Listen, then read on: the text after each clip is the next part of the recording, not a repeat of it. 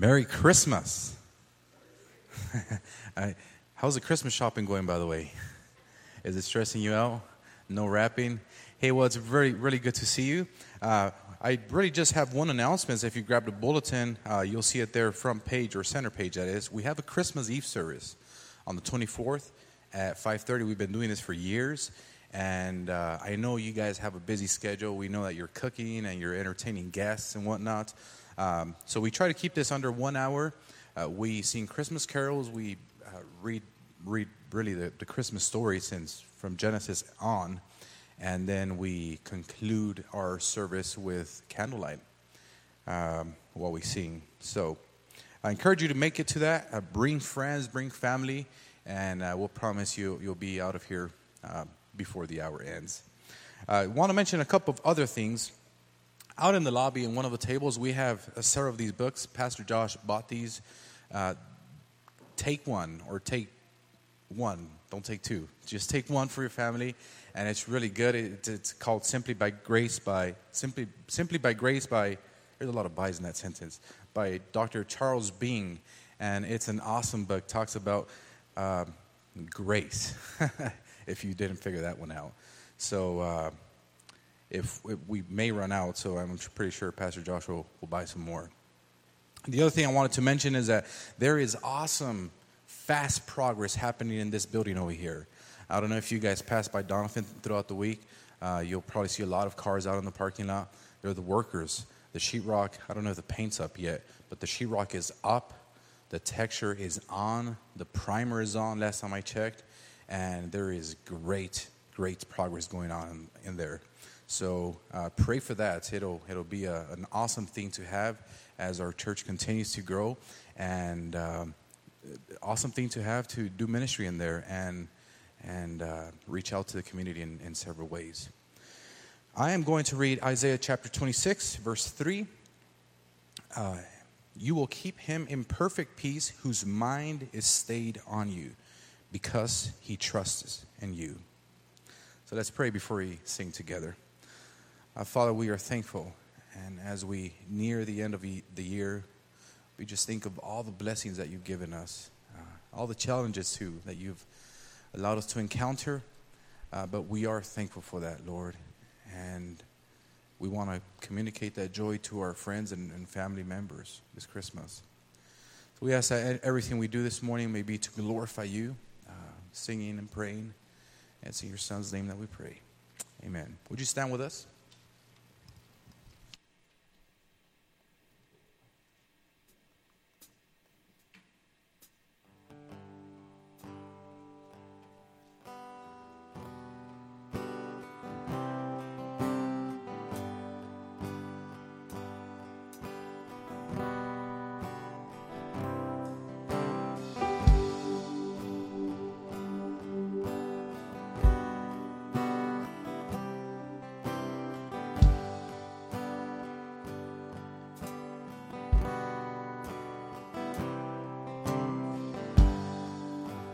Here are the lyrics. I cast my mind to Calvary, where Jesus bled and died for me. I see his wounds, his hands, his feet, my Savior on that cursed tree.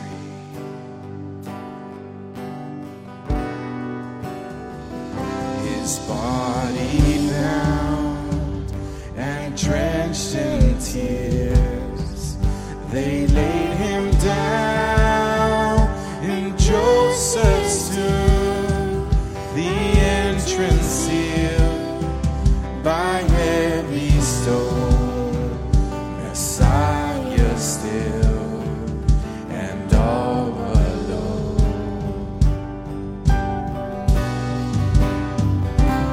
Oh,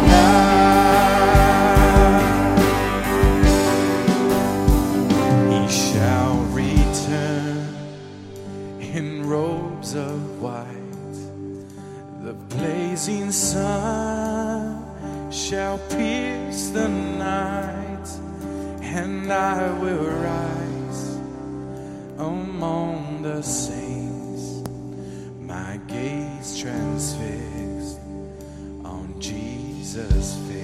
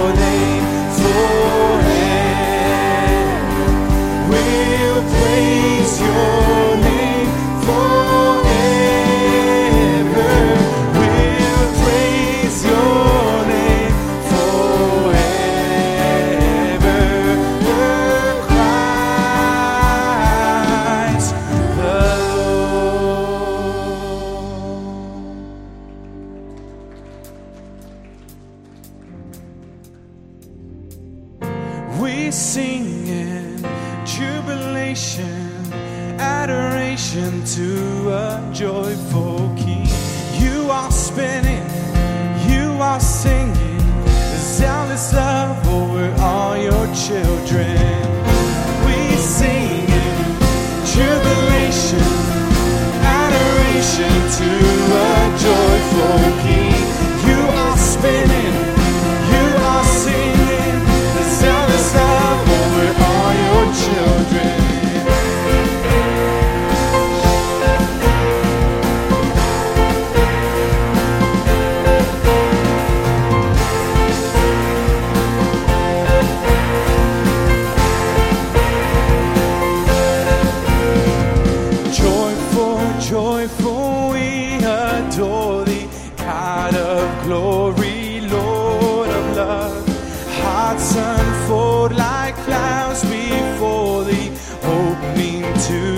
the sun above. Melt the clouds of sin and sadness, drive the dark of doubt away. River of immortal gladness, fill us with the light of day. All right.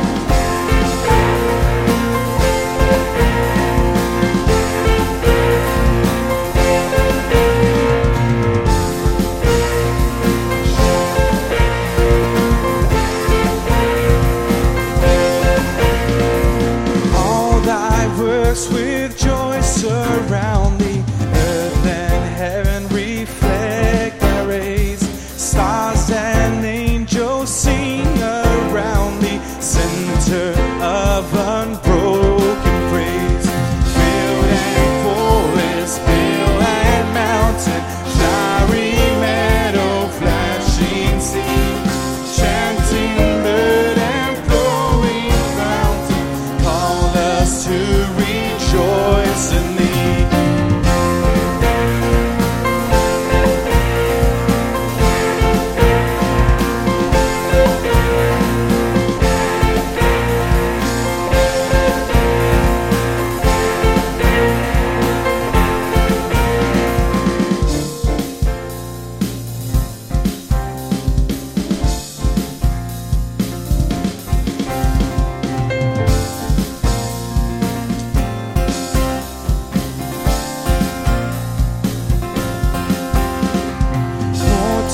Join the mighty chorus which the morning stars began. Father love is reigning over us, brother love binds man to man. Never singing march we onward, victors in the midst of strife. Joyful music leads us onward in the triumph song of life.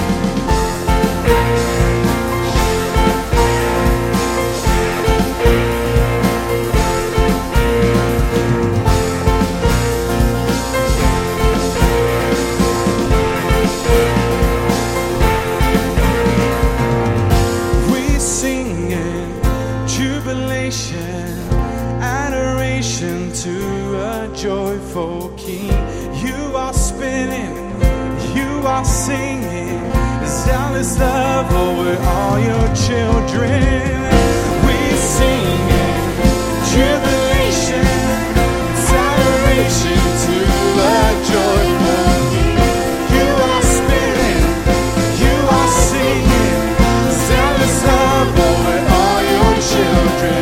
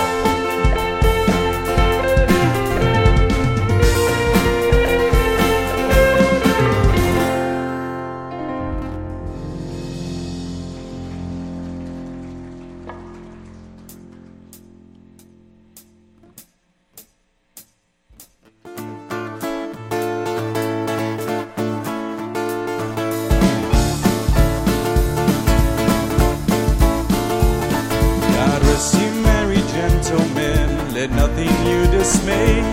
Remember Christ our Savior was born upon this day to save us all from Satan's power when we were gone astray. Oh, tidings of comfort and joy, comfort and joy. Oh, tidings of comfort and joy. From God our Heavenly Father, this blessed angel King, to certain shepherds brought tidings of the same, how that in Bethlehem was born the Son of God by name. Oh, comfort and joy. Oh, tidings of comfort and joy. Oh, star of wonder, star of light, star with royal beauty bright, westward leading still, proceeding guide us to thy perfect light.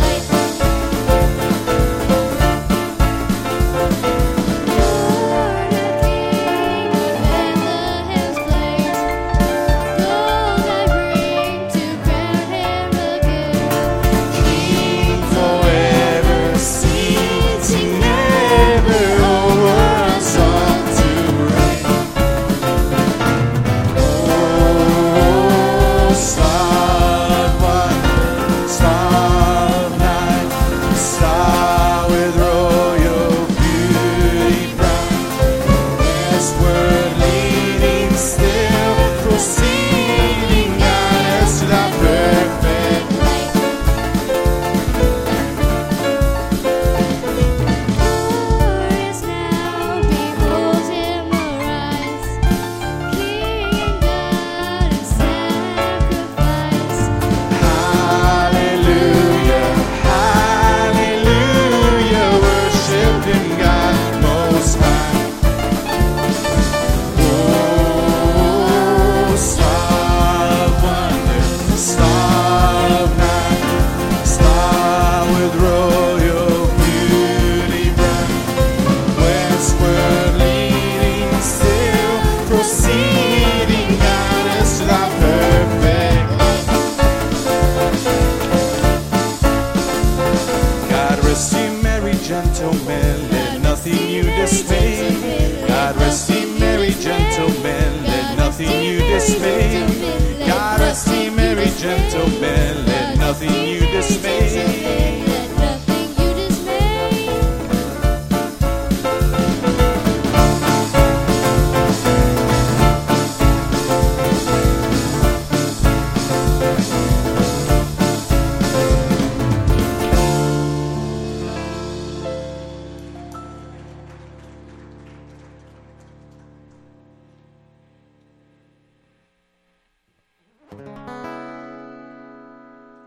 O come, Emmanuel, and ransom captive Israel, that mourns in lowly exile here, until the Son of God appear.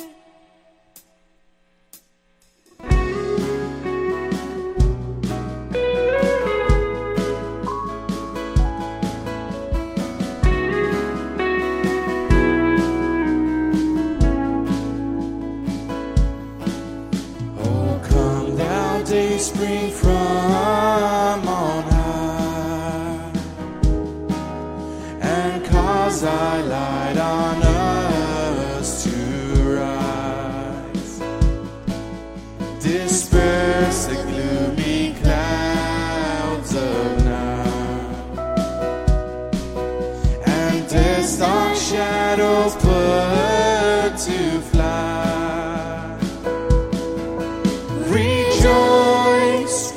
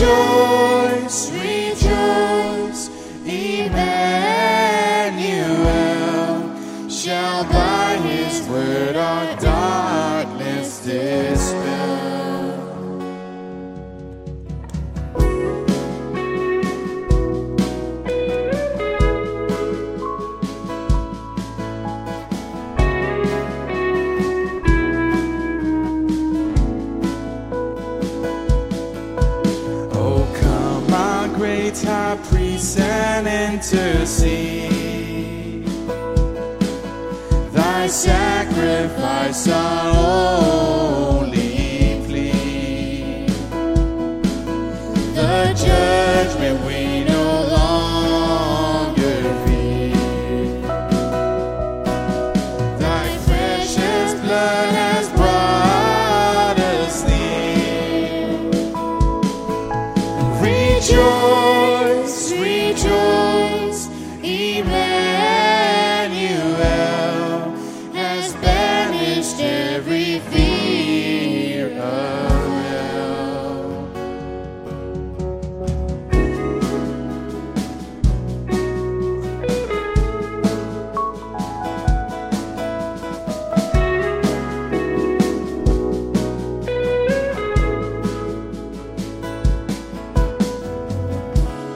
Oh, come thou King of nations, bring an end to all our suffering. Bid every pain and sorrow cease,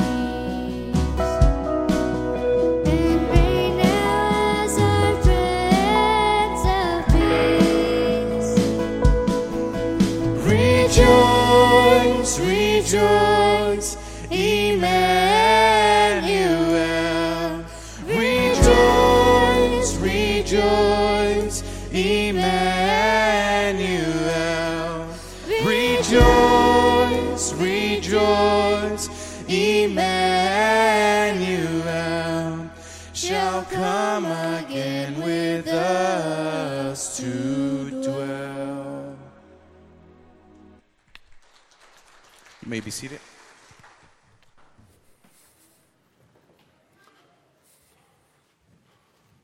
Well, good morning.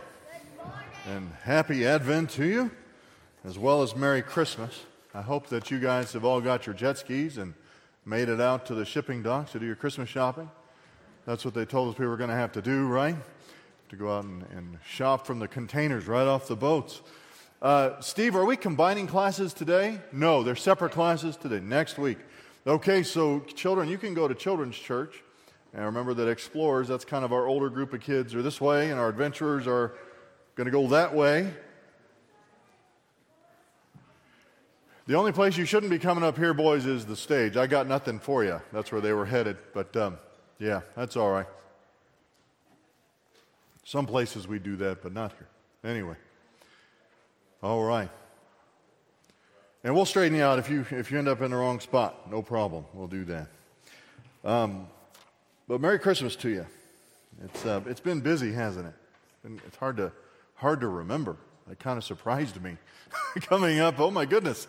I've been counting down the Sundays of Advent as I normally do, and it still came upon me a little bit surprising this year. I don't know exactly why that was, but you'll forgive me for being mentally distracted, perhaps slightly. We're going to be in Philippians chapter 4. So if you want to turn in your Bibles, I'd encourage you to do that. Now, we've been going through virtues that are traditionally things that we remember. We want to make sure, right, that we're remembering why Christmas matters, right? There's so many times where we who doesn't like baby Jesus, right? Y'all like babies? You like babies, right? Some people don't even like babies. You know, and I'm pretty realistic about babies. They look a little weird right at first. We had a few of them, right? But we all love babies, right? We love babies. We love baby Jesus. We love the creche scene, right? The baby in a manger scene. But we need to spend that time remembering why it is that those things matter. And that's why we discussed kind of the virtues and the blessings that are to come in the coming of Christ and the return of Christ, as well as remembering the promise that was fulfilled at Christmas. So we've been talking about hope. We've been talking about love, joy, those things in the last few weeks. Hope of Christ's coming, the blessed hope, from which point forever we will be with him, Paul tells us in Thessalonians. Love, a properly placed love, emulating God's character to the things that he loves, and not loving the world or the things of the world, not wasting those resources. Joy, rejoicing in the things that are given to us by God. Remember, we distinguish that from happiness, which is often the result of things that we do, but frequently joy is discussed as something that we receive as a gift from the truths that come from God. Today we're talking about peace. This last Sunday in Advent, we're talking about peace. We can all use an extra dose of the other three: hope, love, joy, refocusing our perspective on what those things are and what value they bring and what blessings that they bring to us. Not that everything in the world is all about what we get out of it, and not everything in the Bible is about us. That's one of the key problems that arise when people read the Bible, is that they are, frankly, a little self-centered about it. But there are blessings to be received from these things. But peace may be one of the things that we notice lacking in the world the most. Right? Yes? Y'all, our journalism, our media hasn't been reporting it, but Europe has been under constant protest for months by tens of thousands of people in all the major cities over the government's policies relating to current pandemic climate and things like that. It's not peaceful. The world is not peaceful. In fact, the word irene that we see here in Philippians, but it's frequent throughout the New Testament, is a particular, the way the word was used, developed, was actually as just an interlude. The way the Greeks understood it was that there was a constancy of war, a constancy of conflict. And this is not wrong. You look at the world politically, right? Peace is just the period of time in which you're waiting for the next war to start. That's been my lifetime. Just waiting for the next war to start. And that's how they understood their lives and their world, their politics, their political climate, all of those things. The constancy was war, and peace was merely just an interlude. Gave you time to sharpen your sword and get your horse healthy, fix your chariot wheels. Get ready for the next time it was all going to fall to pieces. Just an interlude. A temporary absence of conflict, anticipating more conflict, presuming that there's going to be more at any time. That was about the most expansive peace that the Greek mind would have understood when you simply said, we're enjoying irene right now. That's what we have. It's an adequate description, I think, of the way the world functions. I think that's why Paul describes peace in these verses a little differently. He's speaking to people who are informed by the Greek understanding of peace. And we're going to break the rules today. I'm a rule breaker. It's just who I am, a rebel.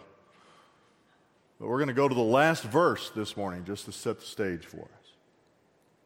And the peace of God, from verse 7.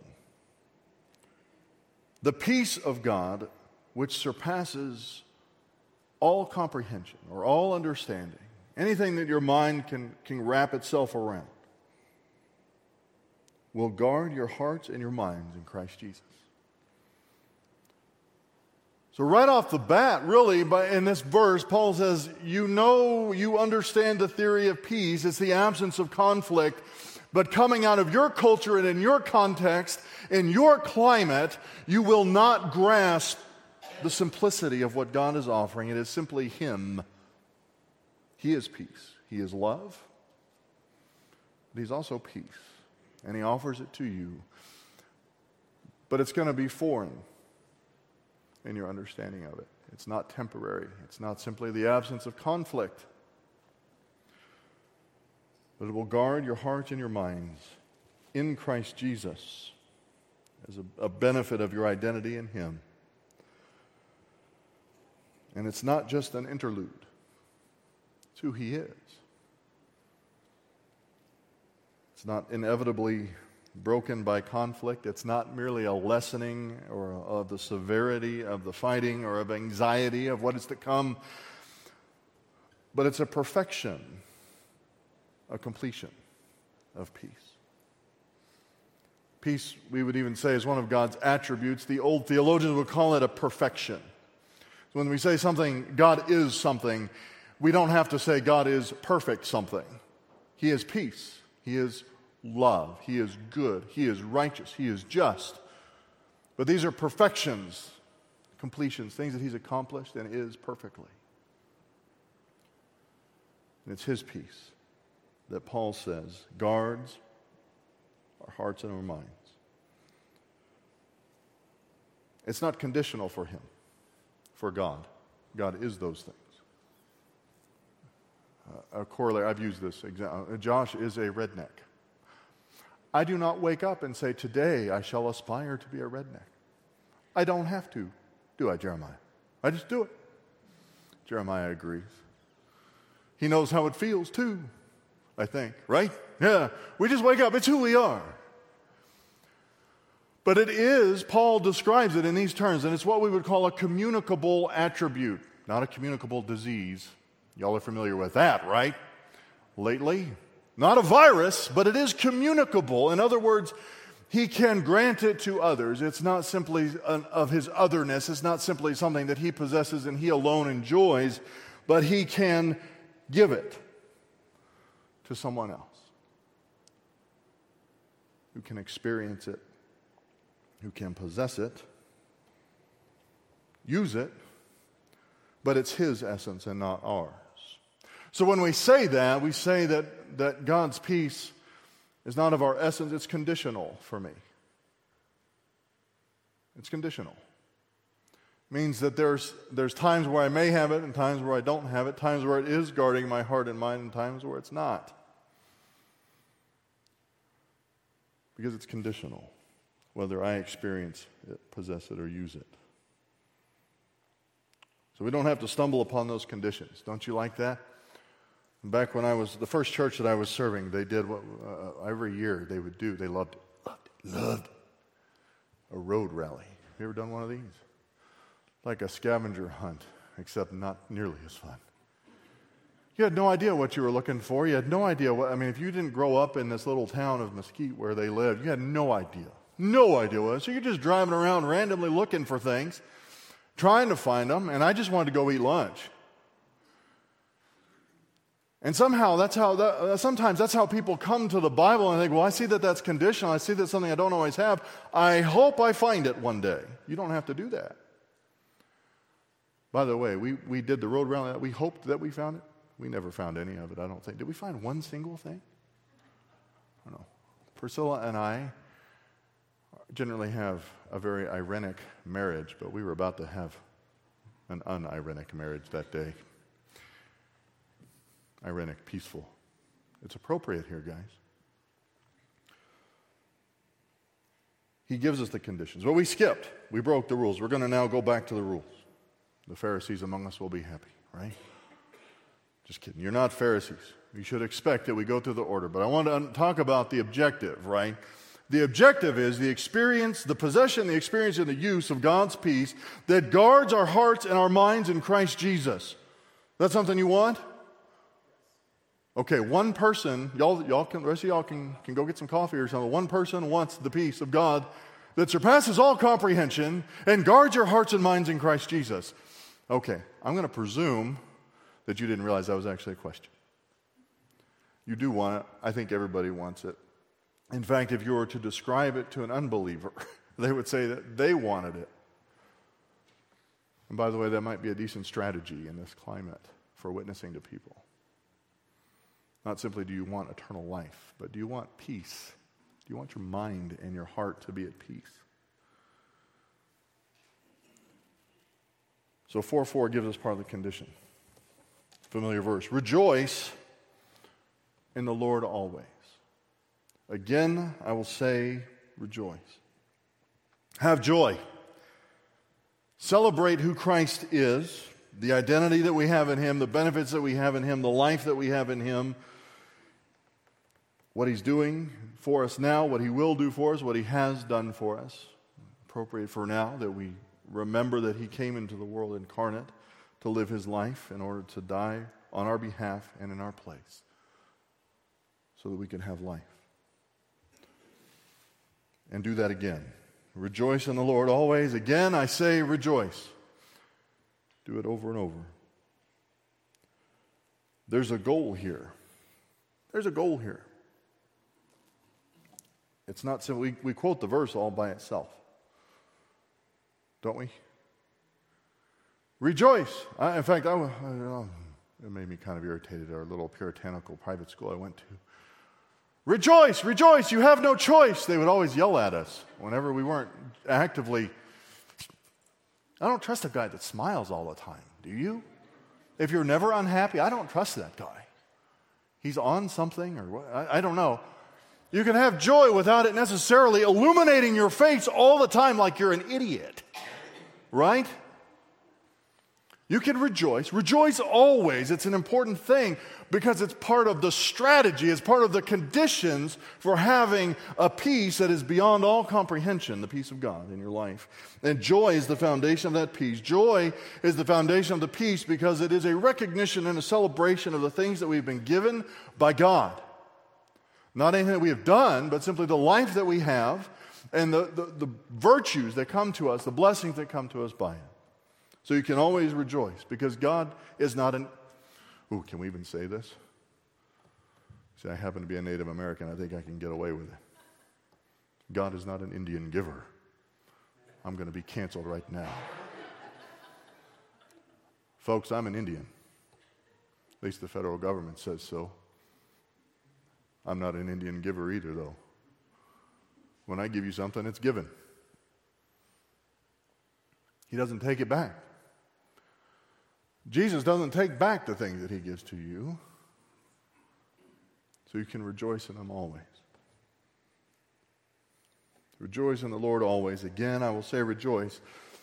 Let your gentleness be known to all men, or to all people. Let it be understood. Let it be comprehended that you are a kind person. No, they're not standalone commands. They're not isolated from each other. They're synthetic. They build on one another. I'm rejoicing in who I am and what I have in Christ Jesus, and therefore I can now be a legitimately kind person. Some translations say gentleness. That's what the idea is, kindness to people. Empathetic behavior, perhaps. They build on one another to reach the objective of God's peace.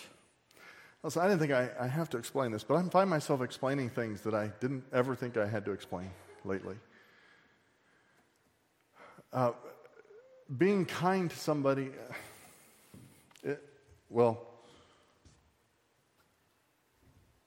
I'm not kind to somebody just by telling them all the time how kind I am, right? I grew up in a very classic kind of Southern household. And there was a whole lot, and not this household, not just family, extended family. There was a lot of, I just love you to death, honey sugar pie, honey sugar lumpkins, love you to death. They didn't love us, honestly, when they said that. Because you don't love people by loving those little sugar lumpkins. You don't, do you? Now, you may also love the honey sugar lumpkin, but how do you love them?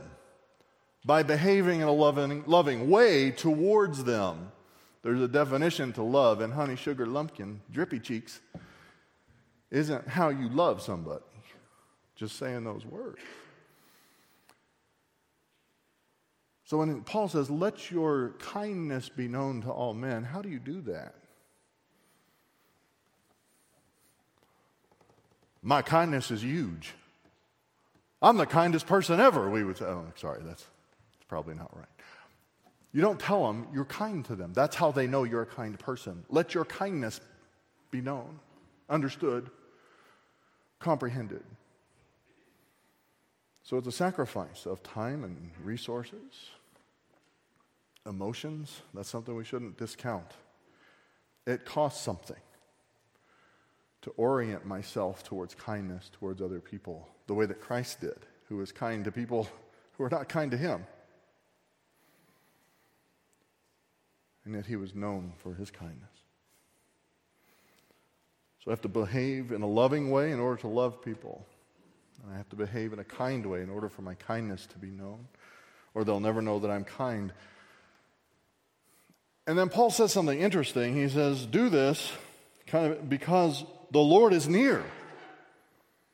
Now, you could understand that the rapture is near, that we're going to be physically present with Christ in the near future. We should expect it imminently, and that may be what is true. Sometimes it's a spatial reference.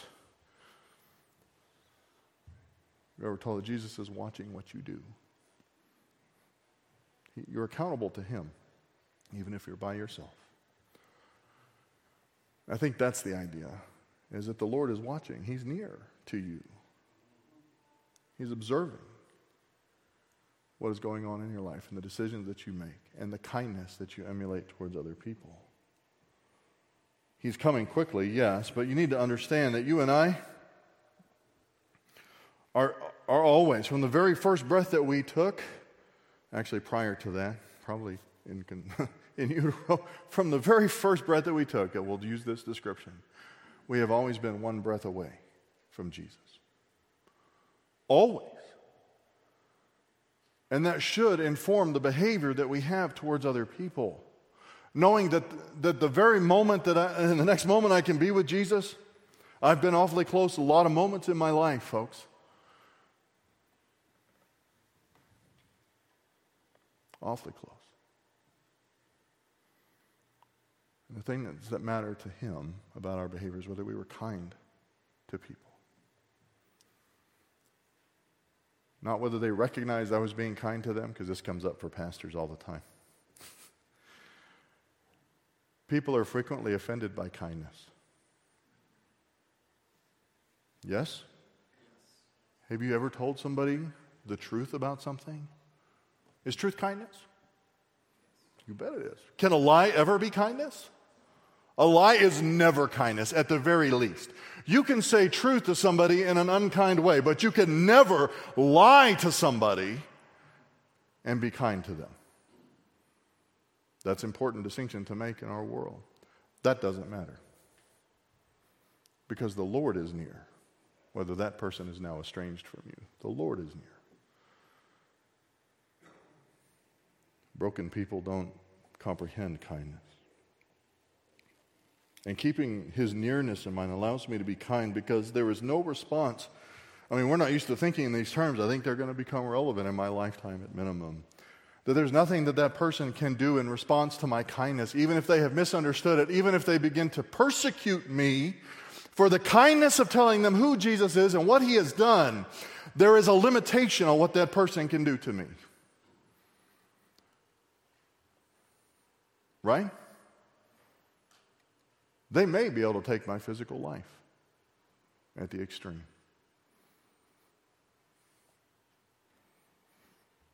But the Lord is near. Be kind anyway. Speak the truth anyway, I would say also. It seems to be the kind of kindness that is received wrongly so frequently. And whether I'm kind or not matters to Jesus. Remember, though, it's a process. So if we want God's peace, it's conditional. It's of his essence. It's communicable. We can experience it. We can possess it. We can use it. And in order to do that, we need to always rejoice in the things that God has given us. And we need to let our kindness be known to other people, to all men, recognizing that the Lord is near. Now, there's not a quiz after this. I'm not going to give you a Scantron and ask you to fill in the correct answers. But it does matter that we remember.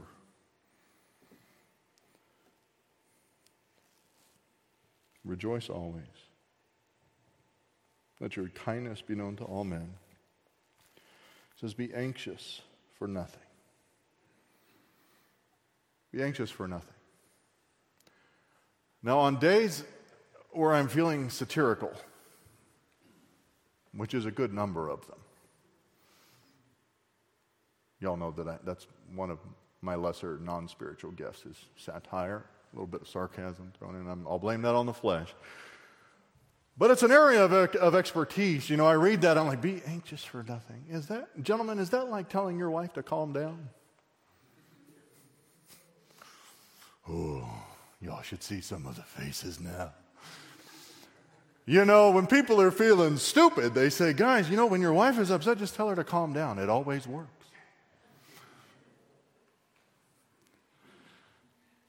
When I read Paul's words, be anxious for nothing, I feel kind of the same way. Like Paul probably got the Philippians looking all grim at him. What do you mean, be anxious? Have you not seen the world, Paul? How many times you got to get beaten by rods and left for dead and treated like dirt by every city you go into, thrown out of every synagogue that you sacrificed for and taught for free? How many years you have to spend causing riots all over the ancient world? And you're telling me, are you dumb? Are you an idiot? Be anxious for nothing? I expect that reaction when I tell you be anxious for nothing. Thankfully, y'all don't give it to me. Y'all are real Christians.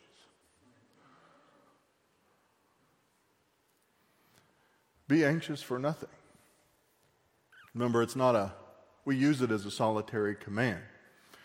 It's the third command in a synthesis and a strategy for obtaining God's peace in our life. We're applying it. Rejoice always. Let your kindness be known to all men. Be anxious for nothing. Now, this one has a substitution because there's only one way you can look at the world in which you live and be anxious for nothing. You need to fill up the anxiety spot with this. But in everything by prayer and supplication, with thanksgiving, let your requests be made known to God.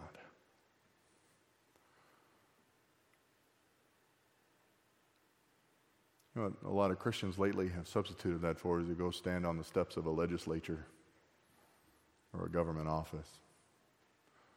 And I'm not averse to those things, but they don't replace anxiety in your life.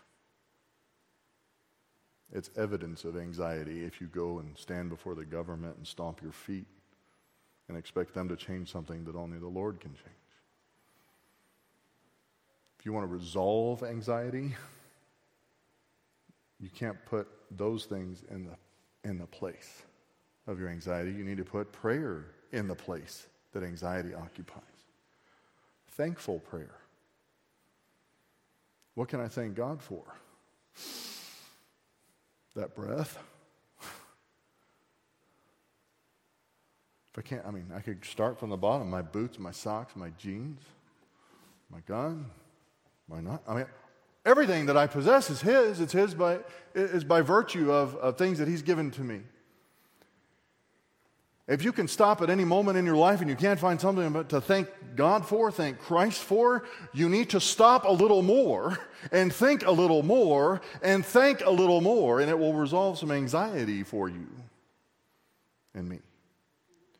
Us, we.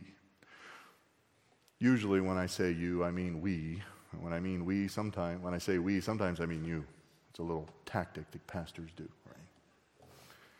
It's usually we. It's usually we all need to do this.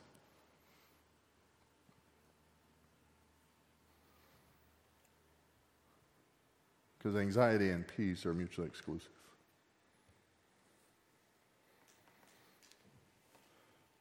Be anxious for nothing. Now, literally, it says don't care about anything. That's its own pandemic, isn't it? Apathy. That's not the idea.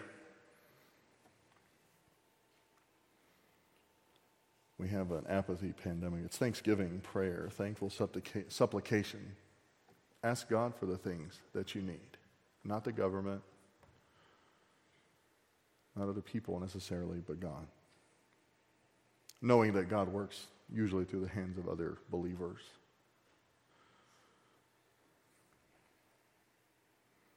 Jesus talked about that when you need something, you should ask God for it. He says in Luke 11:13, if you then, being evil, you remember Jesus says, you wouldn't, if your son asks for bread, you wouldn't give him a snake, right? Or he asked for a fish, you wouldn't give him a snake. He asked for bread, you wouldn't give him a rock. Well, I might do that because I'm blessed with satire, but then I'll give him bread afterwards. One of my sons was out swinging a rock on a big hay string the other day. And being the father of the century, when he whacked himself with it, I went, sorry. Because I am the father of the century. I have an award on my shelf. It's after, that's after 6 of them. You chuckle before you help. But yes, right? If your son asks you for bread, you don't give him a stone. He asks you for a fish, you don't give him a snake. And then he says this, clearly you wouldn't do that, because fathers don't do that in general, proverbially. If you then, being evil, know how to give good gifts to your children, how much more will your heavenly Father give the Holy Spirit to those who ask him? Now, dispensationally, right? We don't ask for the Holy Spirit. But he gives you what you need. He gives you what you need. He gives good gifts. He gives no bad gifts. He gives good gifts.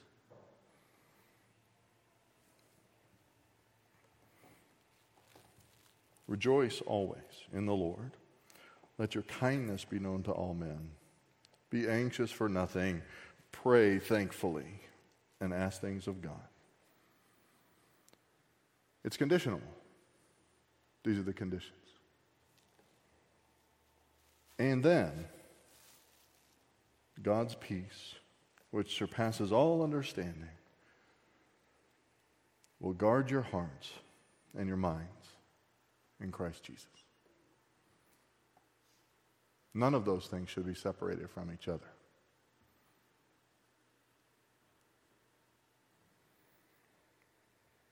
There are no substitutions available to have a resolute, enduring peace that comes from God. No substitutions, it is conditional. You've been, as a believer in your life, a point where you didn't feel at peace, right? Where your hearts and your minds were not guarded. That you were anxious for something. Did I get you there at least? Y'all aren't, this isn't a confessional. I'm not asking you to nod your heads. We don't do that here. If you lived a life free from anxiety at this point in the Lord, God bless you. And praise him for it. Now you know what to pray thankfully for. Thank him for it. Rejoice, be kind, pray, instead of being anxious. And the peace that surpasses understanding will guard our hearts and our minds. I might say that in my redneck speech, our plans and our feels, right?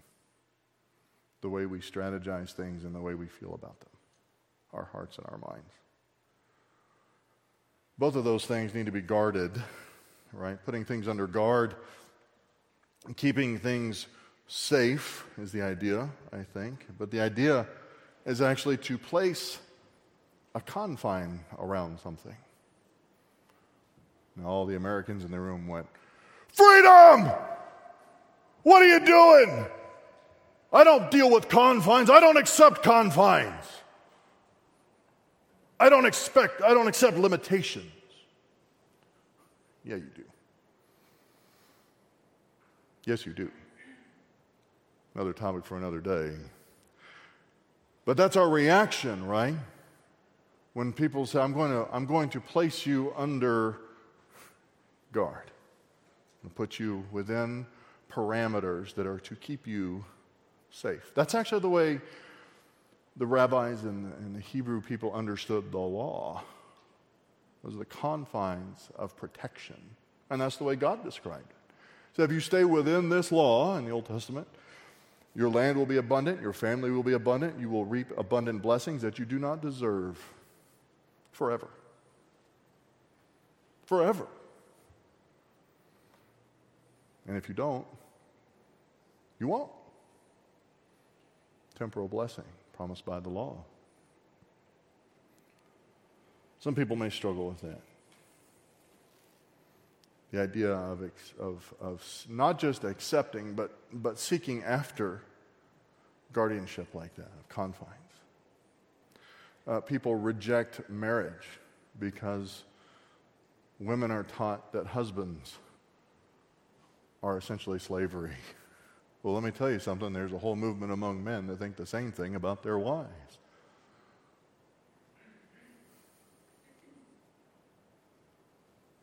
They're wrong. They're wrong. It's there for protection.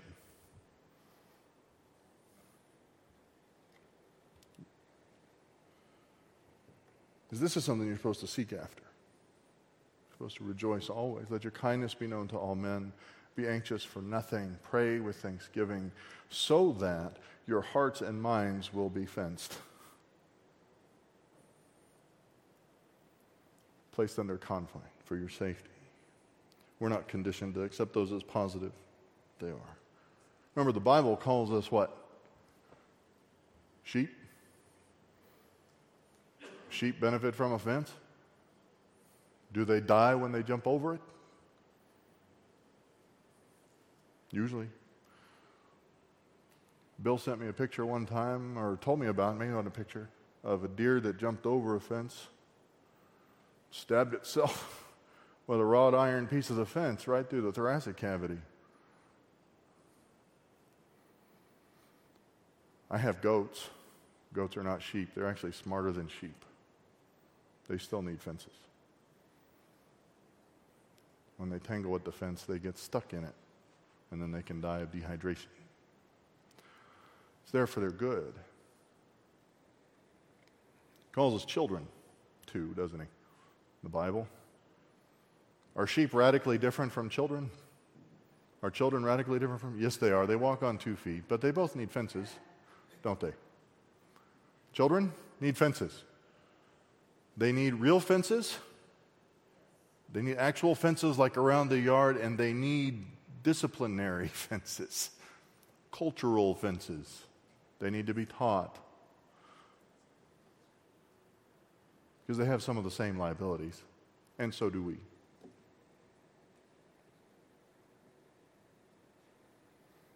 None of those categories, sheep or children, do very well without confines of some sort around them for their good. But when we rejoice always, when we act kindly, when we pray thankfully, Paul is telling us this places the confines around your thoughts and emotions that are for your good. Keeps you in a safe place.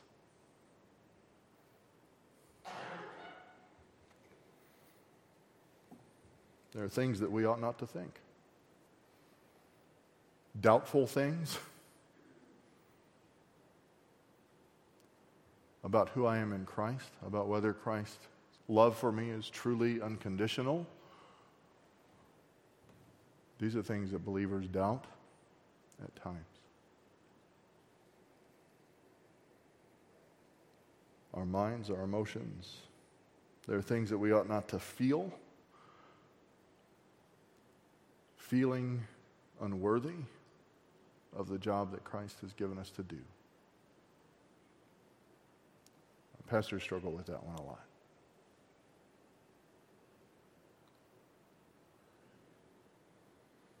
We ought not doubt our purpose. We ought not feel estranged from our Father.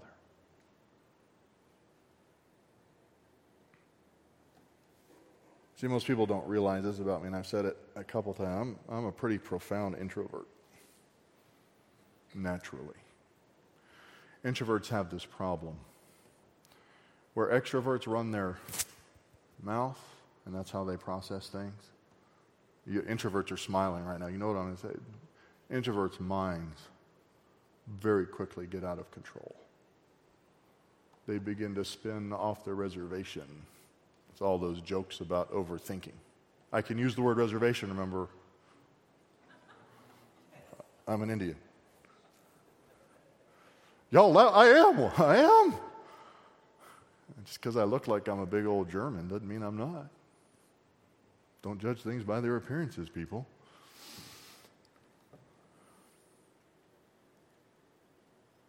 You know, the letting your mind go off the reservation like that is dangerous. Letting your mind wander out of control, spinning 1,000 miles an hour, will ruin your life. We need it. I can't speak for the extroverts. I don't know what their problem is. I'm sure they have some. And they'll usually tell you because they're always talking. But see, the introvert has to stop and talk to you and tell you about it and tell you that I need my heart and my mind guarded by God's peace. And if I need that, I need to meet these conditions. I need to rejoice. I need to be kind. I need to pray with thanksgiving and be anxious for nothing because I need my heart and my mind guarded. And I think most of us do. Let's pray. Father, we thank you for this day. We do thank you for this peace that you offer to us with these steps. We thank you that you are so willing to share your attributes with your children and for the benefits and the blessings that it gives us, guarding our hearts and our minds, giving us the freedom of peace. We thank you for it. We thank you for the life that we have to live in it. And it's in your Son's name we pray. Amen.